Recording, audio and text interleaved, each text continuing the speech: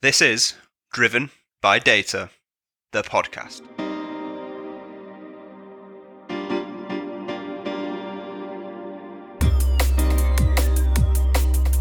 Welcome back to another season of Driven by Data, the podcast, powered by Orbition Group and hosted by me, Kyle Winterbottom.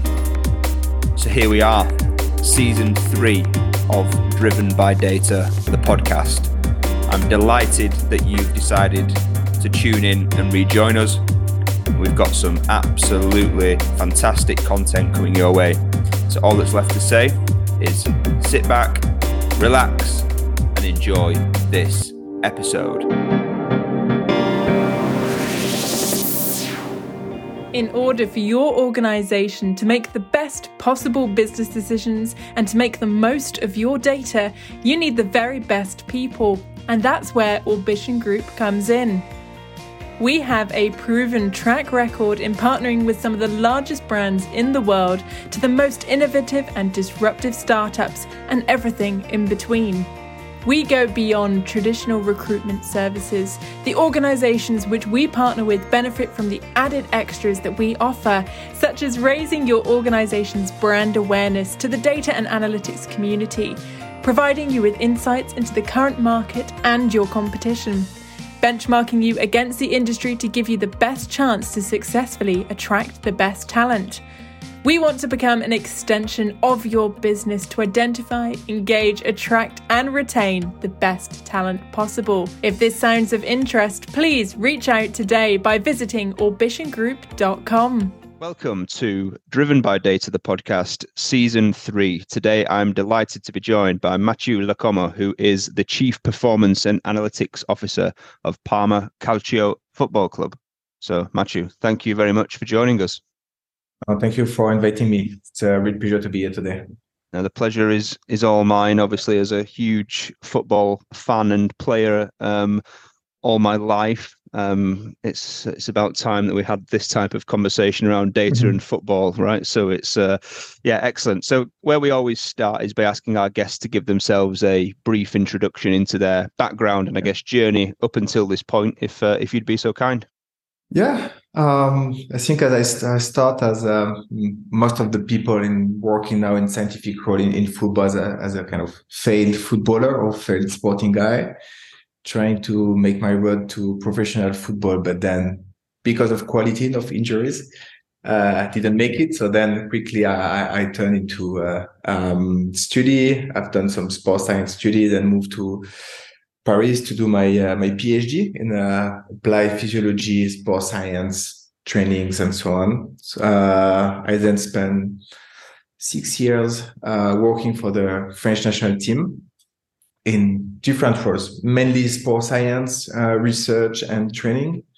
But this is where my journey into data started, I would say.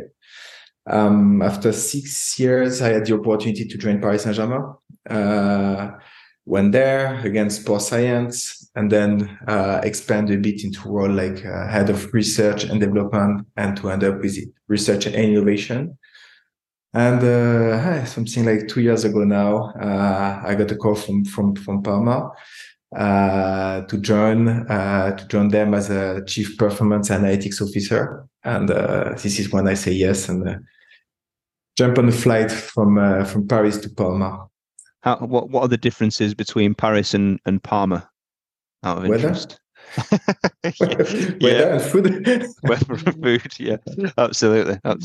Fair enough. Well, look, this stuff fascinates me, so I'm really looking forward to kind of getting into this. Now, obviously, the listenership on this podcast, Mathieu, is we've got 20-odd thousand listeners in 130 countries. So there'll be plenty of sporting and football and soccer for our American friends, fans out there. But some people that might not know what we're talking about when we're, name dropping PSG and Parma, etc. So just give the audience a brief overview of, Parma as an organization.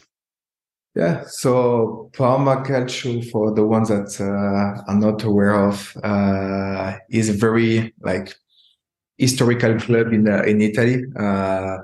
They have been European champions a couple of times, and they were in the 90s like legendary players such as Crespo, Turan, and of course Gigi Buffon start here.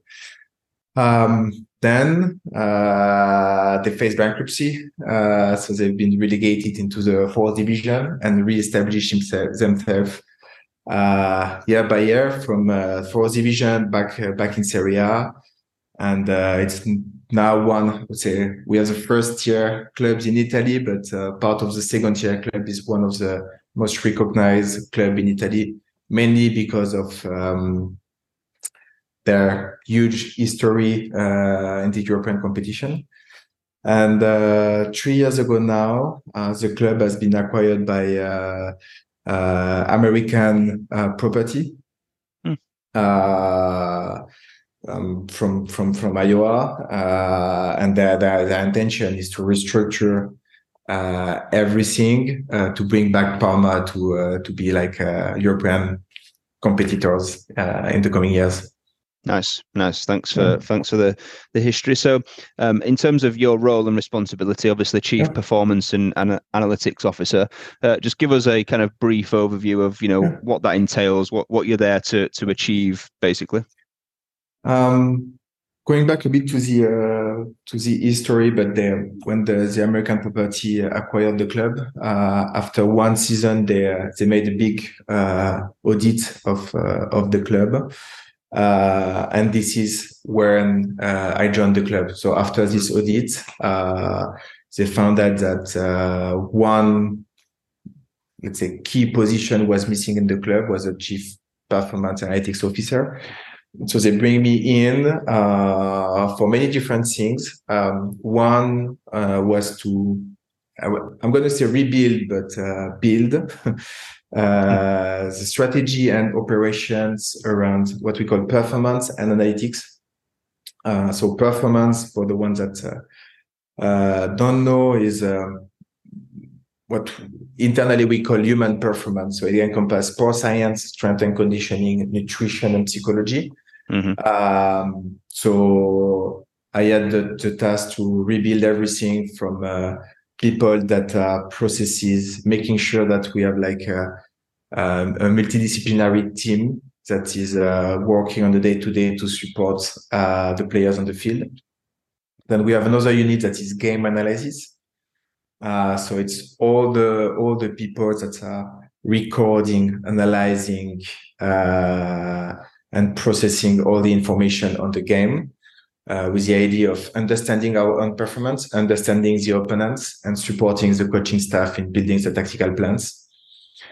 And the third unit I have is the pure data and analytics unit that we used to see as a competence center in Parma that come and support all the different strats of the club.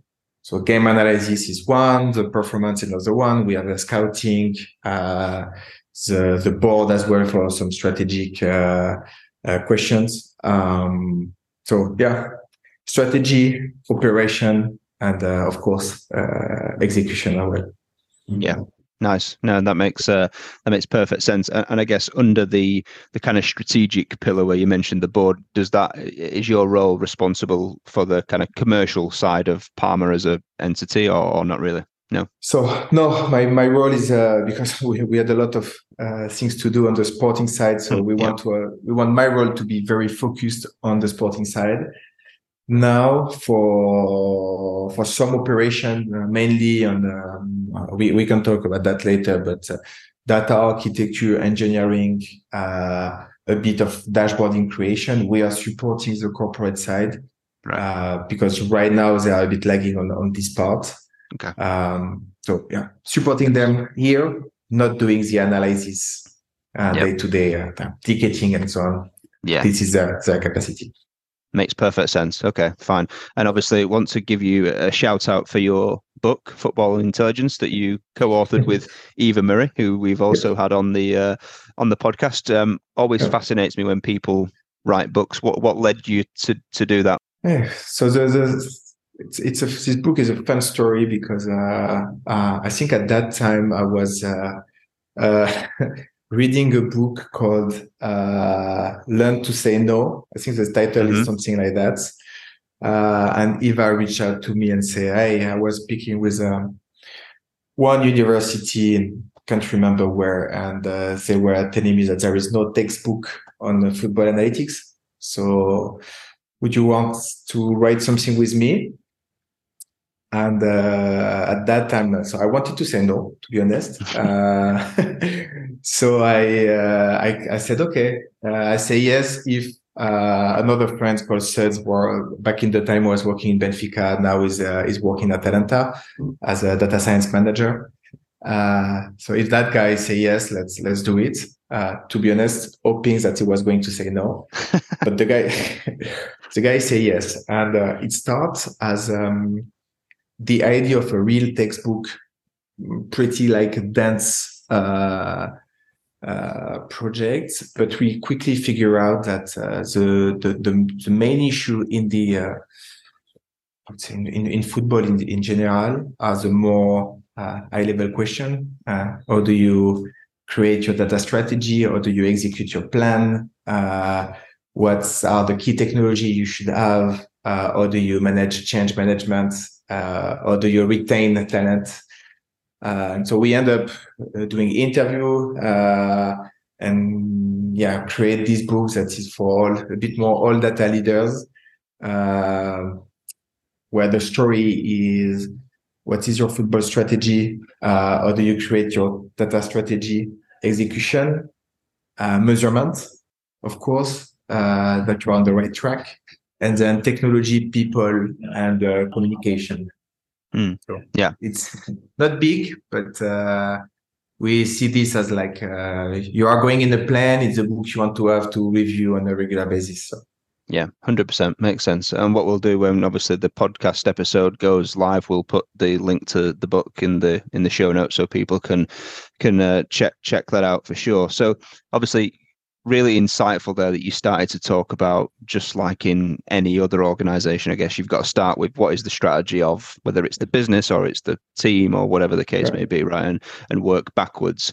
I guess having only ever worked in sport from a data and analytics perspective, and through the journey of writing your book and co-authoring it with other people that have, varied experience, I guess, were there any key differences for you that kind of were highlighted in terms of, using data analytics specifically in sport versus what, business people might use data analytics for? So I would say I think the mindset is the same, at least should be the same. The thing is when you are working with football, sports people in general, you need to acknowledge that first, they have not been educated to data. They are surrounded by data, but they don't have a background in analytics. They don't have like a MBA or something like that. They build themselves through as a player, as a scout, as a coach, but they are not used to that. So there is a lot of change management. At the same time, because the industry is like that, most of these people have like short-term contract, huge pressure. So when you are like, hey, let's try and let's do an MVP for the next 6 months. In 6 months, they can be sacked and fired. So kind of pressure is different, and you need to acknowledge that as well. And again, I think the same thing is like on the corporate side, you have I would say quarterly review, year-long plan, 4-year strategic plan. While for us in football, sometimes is like we play every 3 days. In 1 month, you can go from top of the league to mid-table if you start losing. So people are expecting you to deliver super, super fast. So interacting with I see myself interacting sometimes with true IT people and say, okay, let's plan this meeting in 2 months, and then we have like a review of the use case, and then in 1 month we come back to you with a plan, and then in 6 months we're going to deliver the project. We are interacting with people that have absolutely no knowledge of that and think that everything can be made in one day. So the speed of delivery is key for us. Yeah. It's interesting because, in the corporate world, and I'm sure on the corporate side of Parma Football Club as the business entity, right? We often talk about this notion of quick wins, right? To kind of get buy-in and things like that. But it's an interesting concept because, as you very rightly say, in sports, the feedback loop is so short in comparison, right? That's really. And if I can jump on that, because it's very interesting, and we see we can see many clubs looking at these quick wins, but just focusing on the quick wins. But if you go like from quick wins to quick wins without building your strategic assets, and I'm thinking about your data infrastructure, your data governance, your data strategies that are like real long term, you end up, when you want to scale or you want to tackle a bigger project, you end up being stuck because you don't have the infrastructure, and then you can't move anymore. And we have many clubs that are a bit stuck in this, like, okay, I don't have time for automation. I don't have time to build a robust infrastructure because I need to go from these quick wins. But at the end, they end up in like running small lines of code on a day-to-day basis, and just running the business is so time consuming that they have no more time to build more relevant projects. Yeah. So you need to have a good balance between getting these quick wins while at the same time ensuring that we have enough bandwidth dedicated to building what is important and what matters for the organization. Yeah, makes perfect sense. And I guess, has that kind of mindset and way of thinking been implemented at Parma as a footballing entity, based on obviously the acquisition from America and obviously them bringing you in, right? Because I guess the benefit in hindsight is always that when you've got a blank sheet and a clean slate like you have, right, it's kind of easy to, or easier, should we say, to think about, okay, we need to be building towards our strategic goals, but kind of segment it into little bite-sized chunks, right? So we used to have like our internal joke is we used to tell people that we want to make automation as part of our core value because we are too lazy to just run the process on a day-to-day basis. But this is clearly the mindset we have. Yes, we have all these quick wins, but at the same time, we need to make sure that we want to build something that is scalable. Meaning that, okay, today I'm running for the first team, and first year we were just focusing on the first team, but then our ownership group asked us to do exactly the same thing for 6 other teams, women teams, all the youth.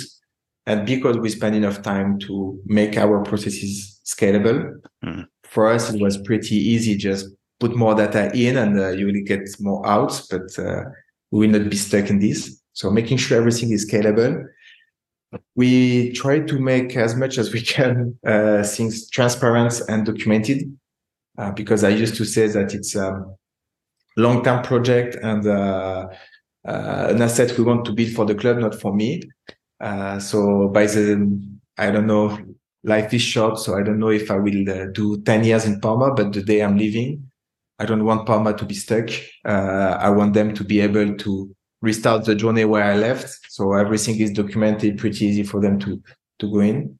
So these are the main 2 pillars of our strategy and values, I would say. Yeah, nice, very good. I guess just to give some context to people that aren't as familiar with football or sports, kind of what do you find are the kind of key use cases where you're typically using data on a day-to-day basis from a team performance and game analysis perspective? So I will go from the day-to-day to daily. We have a lot of processes around what we call load monitoring and load management. So every day the players are on the pitch.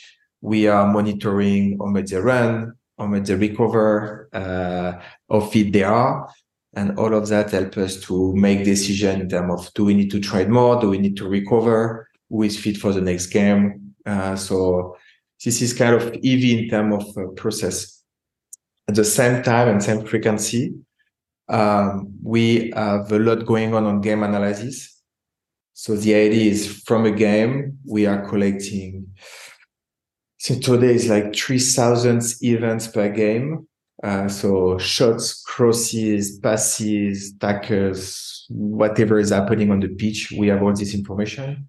Plus now we are adding what we call tracking information. So every runs on the pitch by the 22 players that are on the pitch, we have information about that. This allows us to understand if I'm good technically, if I've done the tactical plan the way it was planned to do. So understanding how we play, and at the same time we are doing more or less the same analysis on the opponents to try to understand where are their strengths, where are their weaknesses, so we can build a tactical plan. So these are the two main on a day-to-day. Then the third big use case is on recruitment and what we call scouting. We have access to data on something like 30,000 player-ish. And we have like injury history. We have like a past performance. We have contract informations. We have many things like that. And the idea is to understand what is the status of our team, where do we have gaps, and then we split the process in traditional scouting. So we have 20% that are going watch games, get some intelligence around the players, and brings this back in Parma. And at the same time, we look through like a more data perspective. Who are the players that could fit the way we play, who are undervalued, overvalued, and then we cross over to make decision on who is the potential best fit for Parma. And then we have many other topics, such as like a more strategic decision on how do we want to build the roster, or do we want to structure some operations. We have a talent pathway in the academy, so we have players from under 9 going to pro. So how can we optimize the talent pathway to make sure that the investment we have on youth players brings the most in terms of return on investments, and we have these players playing for the first team in a couple of years. Nice. Yeah. I guess obviously we often talk in the corporate world about, the idea of kind of winning hearts and minds and change management and transformation. And I guess obviously, there's many use cases out there, the film and book Moneyball, right, was a big thing for sports in terms of how that was applied. Is that something that you see becoming part of the game more and more, not just in terms of the appreciation that it should be part of the game, but actually it being adopted and implemented in terms of, using data for things like recruitment strategies, and it becoming a more prominent feature?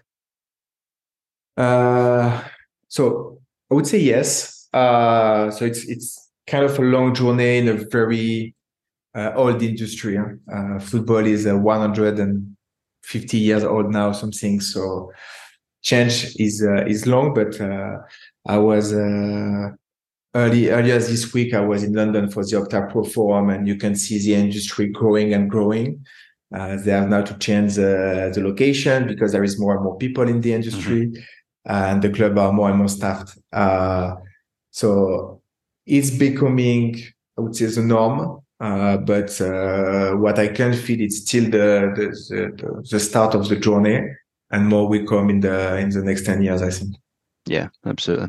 So it's like in the corporate world around gut feel, right? Decisions are made on gut feel. It's in the scouting world. It's kind of like what you observe, knowing from experience what players fit and suit. Yeah, it's interesting. Yeah, you are still in the. I always take the idea of the banking industry, where you have the old investors in the big banks, and then the quants start to arrive. Yeah. And then you you have a first phase where they were sometimes a bit competing each other. And now I think that the system understand that you need the best of both worlds to be very performant. And I think we will start to becoming more like the more efficient phase for football clubs and like data informed football clubs. Yeah, absolutely. Obviously, you've worked for a national setup. You've worked for a huge club in PSG, and now a huge club in Italy in Parma. Have you seen any kind of differences around data maturity between the top tiers of different clubs? Is there much difference in your eyes, or is everyone at a similar stage in the journey? So no, clearly not. But then I used to say that with the current set of technology we have, with the current possibilities we have, it's not a matter to be a top tier club with all the money that's is coming through being that top club or not. It's more a matter of strategy and culture and where you want to go. You can start the data infrastructure for 15,000 euro a year in a football club, and you can have like pretty good stuff for that amount of money. So at the same time, even the second tier club is buying 1 or 2 million euro worth player a year. So you can go for it. I consider Parma right now to be like a second tier club. We are not Paris Saint-Germain, we are not Manchester City, we are not Liverpool.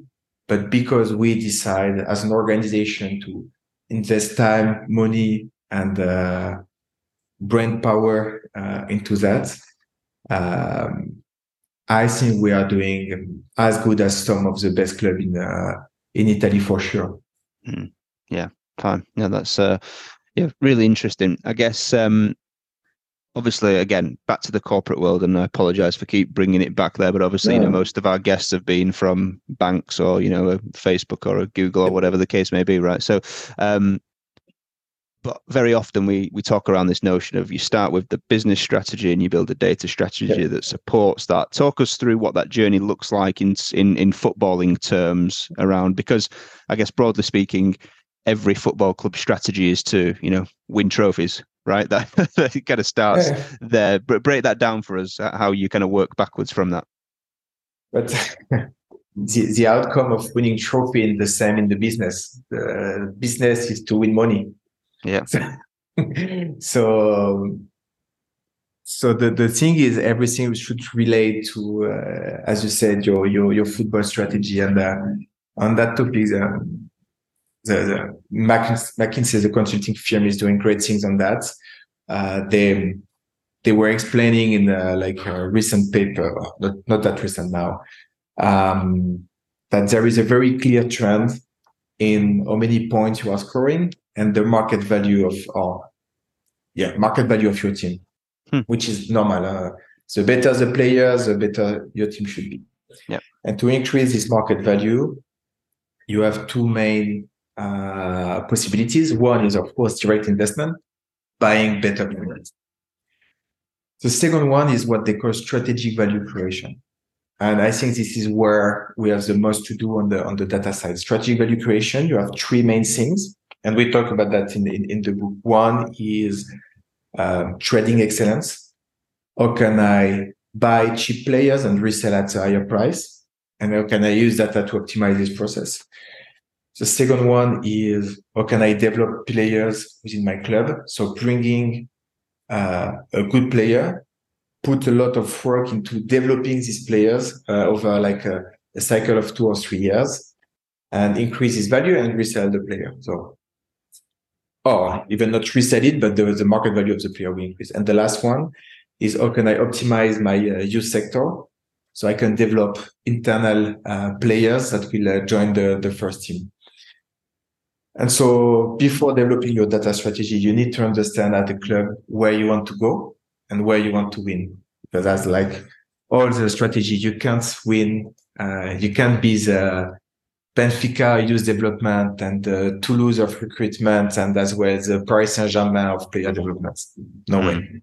or it will cost you a lot of money and resources. So you need to decide at a club where you want to win. And then from that, you will start with building your data strategy. So data strategy for me would be very simple. Auditing the like as is state or current state, defining the gaps with your project or your like 3 or 5 years goal, and then start creating as a list of use case and do the prioritization. And then for all the use case, you will need to define what are the people you need, what are the technologies, what are the data, and eventually what are the processes. And once you have that, you start to have a clear roadmap of where am I today, where I want to be in 3 years from now. And you just have to execute this with consistency. Yeah, so exactly the same as any other business setting, right? Exactly. It's just the context is slightly different. Although I do wonder and feel maybe business could take a leaf out of sports book here, because obviously, you know, from a football perspective, to win trophies, you need to have the best players, right? So that a lot of that upfront thing is getting the best, building the best team, having the best players, and then the next layer down is the performance of those players. How do you improve, etc. Which is really interesting. I noticed earlier that you said data informed, and we have a habit of in our industry of debating around the terminologies of words, right? And I understand language is important, but I guess talk me through that for you in the footballing sector. You know, data driven versus data informed. The difference, should it matter? Yeah, it's a great question, and it's one topic I'm very I would say tight on it. The initial plan and the initial vision of the property was to have like a data-driven strategy. And I used to say that I'm fighting against this because I believe more in like data informed, especially in football, because football is a human capital industry. You manage player, you work with coaches, and there is a lot of things that we can't measure. It's a bit more sometimes tricky than this like sales pipeline. So for me, data driven means, okay, I will run the algorithms, and based on the outcome of the algorithms, I will put this in production or I will take the decisions. What I want for us, it's more like a data-informed strategy. I want to make sure that data is in the middle of all the key strategic conversation, that we are supporting decision makings. That do not mean that we are deciding as a like a data and analytics unit, but my role is to make sure that in all the key decision, we bring data to support the decision making process. So this is where I say, okay, I want more of data-informed things, whether we need to pick a coach, whether we need to build a team, whether we need to invest money in the youth or in the first team. Let's understand what are the questions or the decision-making process, and let's feed the decision-making process with data. And then discuss. Sometimes data win, sometimes for diverse reasons, we go in another way. And sometimes we just don't have like enough data or enough information to base our decision-making process. Yeah, no, that's interesting. Talk to us about then how, for you as a data leader in a football organization, how you set up your team. And I appreciate you've only ever worked in sports, so this may be hard for you to answer, but in terms of, you know, skill sets and structures and things like that, just talk us through what that team looks like, and, you know, the different areas, and, you know, because I imagine it's slightly different to what you would get in maybe a bank, as we've, you know, example we've used. So first, the team would be way bigger, but we still operate with we have a very small team for now. But we when it was our first hire, we have one person in charge of data architecture and engineering. this was my first key person to hire, to make sure that the data is flowing in. We have the data pipeline created, and everything is okay. Now that we have that, we have one person in charge of so a bit of engineering, but a lot of machine learning. We have many machine learning projects, so we have one person in charge of that. Today, we have an open position for a data visualization specialist, mainly using Tableau, because we create all of our reporting capabilities are made through Tableau software. So we have one open position on that. Right now, I'm the one doing it, but we have one person. We are looking for someone for this.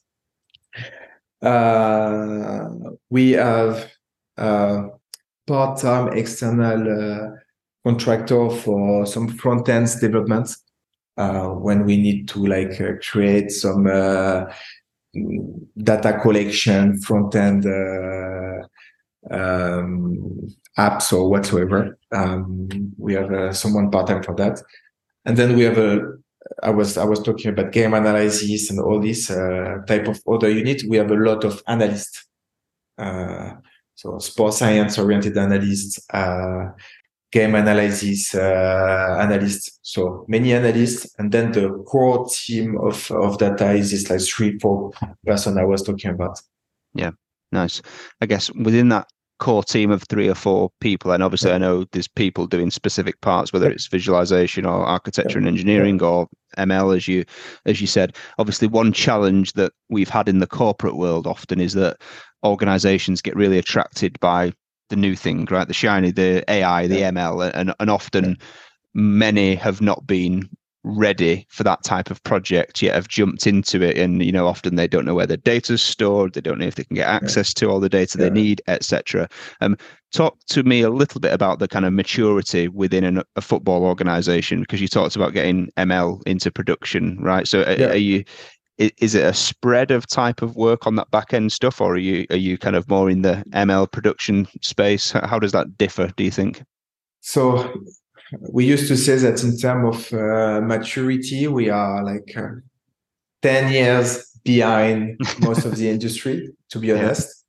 But in terms of, we have like our data architect engineers that is leading the team, making sure that all the data sources as well as properly documented. And then we used to work with on use cases. So if our one of the case for whatever the machine learning engineer is on expected goal, then we will create the use case. So for the ML specialist, everything is properly set up, so we can just focus on running the machine learning and so on. But the fancy versus what we do on a day-to-day basis it's really funny, because we always think about I want more AI guy, machine learning, and all this kind of stuff. And at the end, I will not say that in front of my guys, but we do a lot of SQL. We do a lot of Python. It's a lot of engineering the data, rather than doing like a super crazy ChatGPT kind of type of stuff. This is the core of our job today. Yeah, nice. So I'm conscious of your time, because I know that you've got some data to be analysing about the upcoming game, I'm sure. But last question from me then. So we touched on it briefly about data being a change management game, really, in terms of the industry as a whole in particular. And often out of that you get buzzwords like data literacy and adoption, and they kind of all intertwine together. I guess what are you doing internally with the teams that you work with and as an organization to try to help drive that literacy and adoption piece?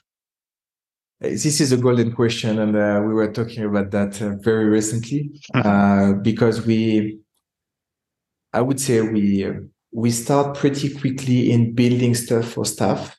And my role was to serve as like the conduit between the real football person and the real data guys. So I was like preaching for the youth. And because as a team, we were very like humble and pathetic and so on, we managed to bring some people in what we do. At the same time, it was good, but it was not enough. My president used to say it's very difficult for me to ask a good question to the data guys if I don't know exactly what the data guys can deliver. So now we are starting. We have one of the things that is pretty well received is we function with like 4-week sprints. So what we do is like a sprint newsletter when we explain what are the latest release, what are the goals for the next sprint, and we try to commit. So it's a way for us to commit externally to deliver things, but it's a way as well to explain some of the project we are doing and start to educate the people. So this is one. Second one, and we start like at an organization level. We call that weekly meetups, where for 15 minutes we explain what is expected goal, what is expected threat, what the guys on the pitch are doing in terms of load monitoring, and everyone is invited, from the HR director to the team manager to even the finance guys. So now people start talking about all these expected goal, expected threats at the coffee machine, and start to be in that culture. And we figure out that the more people are talking about it, the more they understand what we are doing, the better the questions they ask are. So we now have the finance guy coming and say, we will start the next mercato. So can we try to model the cost of a player based on this type of different metrics? So we start to have better questions now. And then with our key users, scouting, coaching staff, we try to run some workshops where we do some kind of co-creations, but at the same time, we explain a bit the range of possibilities. And this is working pretty well as well. So nice. And to be honest, I'm pretty happy to say that, because I was pretty skeptical about it with my team. I was saying, okay, this guy, it's very hard for them to get some time on things like that. But at the same time, what I was explaining to these people is, if you want us to provide some relevant insights for you, we need some of your time to understand what are the key questions, and we need to work together to improve these questions. So managing to interact with a key stakeholder on a more regular basis, educate them. We are now in in a journey that has been accelerated over the last 6 months. Yeah, absolutely. And I think that's the same in every industry right there. What you're talking about is the ability to influence and build relationships and rapport, right? That's the starting point of all of this to flourish, which makes perfect sense. This absolutely. Is key. Yeah. And this is sometimes what we forget, and we see analytics as a plug and play things. Like, let's 1st of January, new strategic plan, let's start analytics, and we bring few data scientists, and everything will run smoothly. And we forget that for me, analytics, it's an organizational journey, and you need to bring everyone with you, and this takes times. It's a big boat that you need to slightly move in the direction to drift a bit the culture into more like data questions, and I want more information to make my daily decision making, and so on. So yeah, absolutely, couldn't agree more. Well, look, absolute pleasure to have you on the show. Really appreciate your time. We wish you all the very best this season and obviously next. And I'm looking forward to seeing how your career journey unfolds, because it's fascinating as a huge sports and football fan. So thank you very much for your time. Thank you very much. It was a pleasure to be here. That's it for this episode of Driven by Data, the podcast. I hope you enjoyed it. I'll be back next week speaking with another thought leader from the world of data and analytics. Until then, please follow our Ambition Group on social media if you've not already done so, where you'll be able to subscribe and therefore be made aware of the podcasts as they arrive. And please share, like, and leave reviews so that more people from our industry get to hear and benefit from these too. If you've got any questions or you want to suggest ideas for topics or potential guests, then please feel free to reach out to me. Thanks for listening, and I'll be back next week.